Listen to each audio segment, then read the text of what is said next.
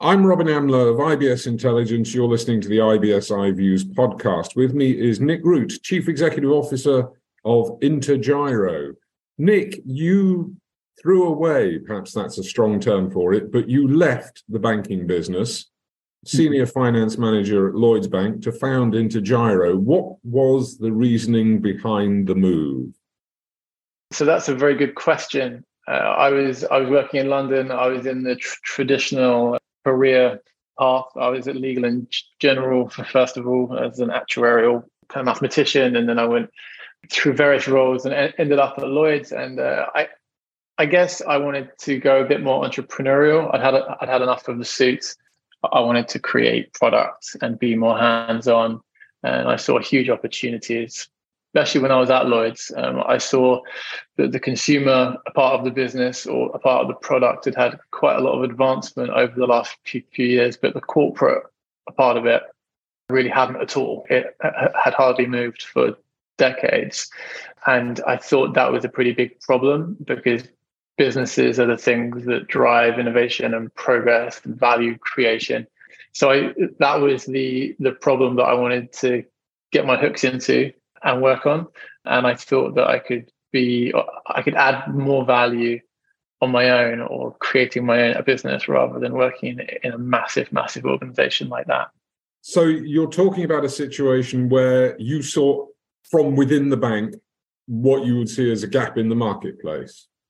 Oh yeah, absolutely. Around 2014 to 2015, I saw that the internet was changing how businesses were acting, and the banks were not changing with that, and that was a problem for the businesses. So I wanted to unlock their value. So how are you doing that? What's the solution you've come up with? We have the lofty aim of to help unlock the value of the internet. How we do that is we're providing an ecosystem that allows companies to embed payments into their systems and their offerings. We have a fairly unusual approach where we're doing it all in one. So we are the acquirer, we are the EMI, so the account provider, and we are the issuer as well. And that's all provided through one tech stack, through one API. And the hope is that is not only more convenient for businesses as they try to build things because they don't need to go to multiple providers and manage multiple APIs and multiple privacy documents and multiple commercials. They can do it all in one.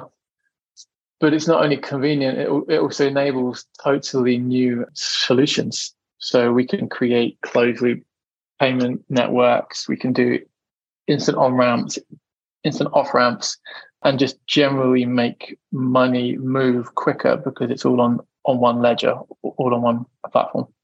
Presumably, it's not just a case of making it move quicker. You can also make it move more securely, and you can also make it move more cheaply because, as you say, it's only the one tech stack that people have to deal with. They don't have to integrate 4 or 5 different solutions providers. Yep, that's right. In the long run, it's cheaper, and that comes with the convenience, but that's hard to quantify, and we don't necessarily want to compete on price. That might be a race to the floor. So most of the business we win is all about the quickness and the speed of money, which really matters to certain internet business models like platforms and processors and exchanges and whatnot. You mentioned internet business models there. So is this just a solution for the online business sector, or are you looking at offline business activity as well? It's not that we would turn away analog or offline businesses, but I don't think our product would appeal as much to them. There's plenty of offerings out there that are serving the more traditional business models really well, and we don't necessarily want to play there. Where we want to play is where there's a new need, a new unmet need that we can really help with, which is the internet business models. So you're looking at the digital world. And speaking of the digital world, I understand Intergyro itself has embraced the digital world in the way it operates. We work completely remote. We're now hybrid, and we have been since 2017, since before it was cool. Or necessary. Yeah, exactly. We didn't, we've never really had huge heaps of money. So for us, it was really a strategy to try to compete and to try to win talent. We're in the knowledge economy, right? We need smart people, we need lawyers and compliance experts and engineers. And the way that we could win those and appeal to those was to have a more flexible model. So you work remotely. There isn't a huge office with lots of little ants climbing over computers. We have a hub model starting in Lisbon. We have a hub, like a satellite hub here, and we have 3 or 4 hubs across, actually 5 hubs, I would say, across Europe. So everyone is generally around hubs, but then not always. Half the business, I would say, most of the engineers are not around hubs. Do you think this is a business structure that you can continue to grow on that basis? I see no reason why not. Once you've learned how to run the business like this, and once you've learned all the pitfalls and the problems, I don't see why you couldn't. I mean, there's plenty of examples in the tech world of it working out. Like the one that sticks out in my mind is Automatic, the business that runs WordPress. They run half the internet. And they don't have offices, right? And they're all over the world. So if they can create an organization like that with that complexity, with no offices at all, I don't see why you couldn't run a satellite model like this. So you're offering embedded finance, an all-in-one banking solution.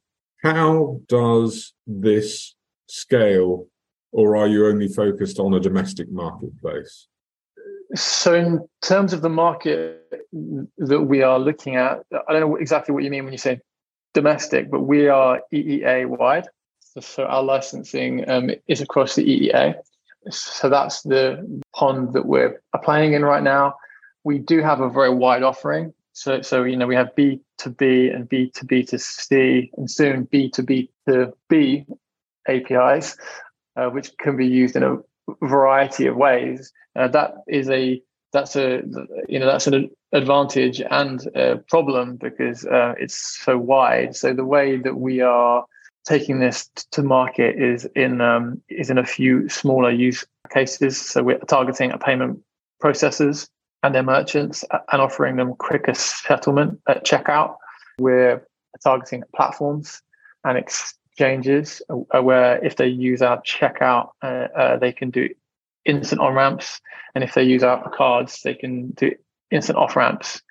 So those are the niches that we are targeting right now. And those are the niches where we can really win because of the all-in-one and because of the quick money. Those are the business models where it really matters to have quick money. So what's your view of the future evolution of the business or the future evolution of the company? Where do you expect the environment to go? Where do you expect the company to go? That's a big question. The environment, yes, I know. That's a huge question. I don't buy all this super app narrative. That's for sure. That's coming out of Twitter right now and Elon Musk, at least not in the West. I think there's a whole lot of structural and regulatory reasons why you won't have one app to rule them all.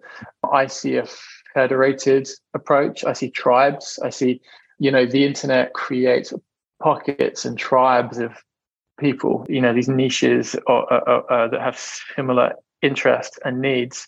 And I see neobanks and banking apps for all these needs, right? For hunters, for surfing enthusiasts, for, whatever is your passion and your interest. I see a banking app that will meet those needs and have a loyalty program that meets your needs.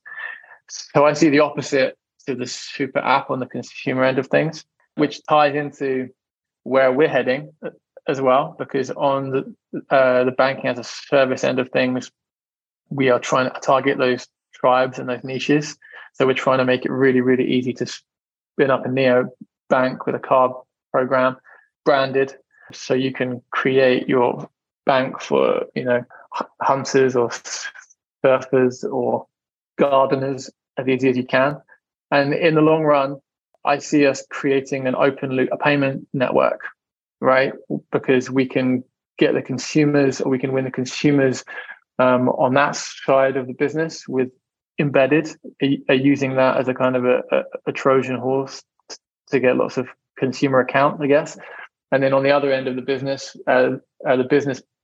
banking is the sellers, the merchants. So we can scale up those two ends of the business and create some pretty interesting closed loop business models. A lot like what's happening in the US with Cash App and Square. They're trying to do this with two brands. What's happening, of course, at Amex, they're doing it with one brand. We can do it with multi-brands. So we have a unique approach.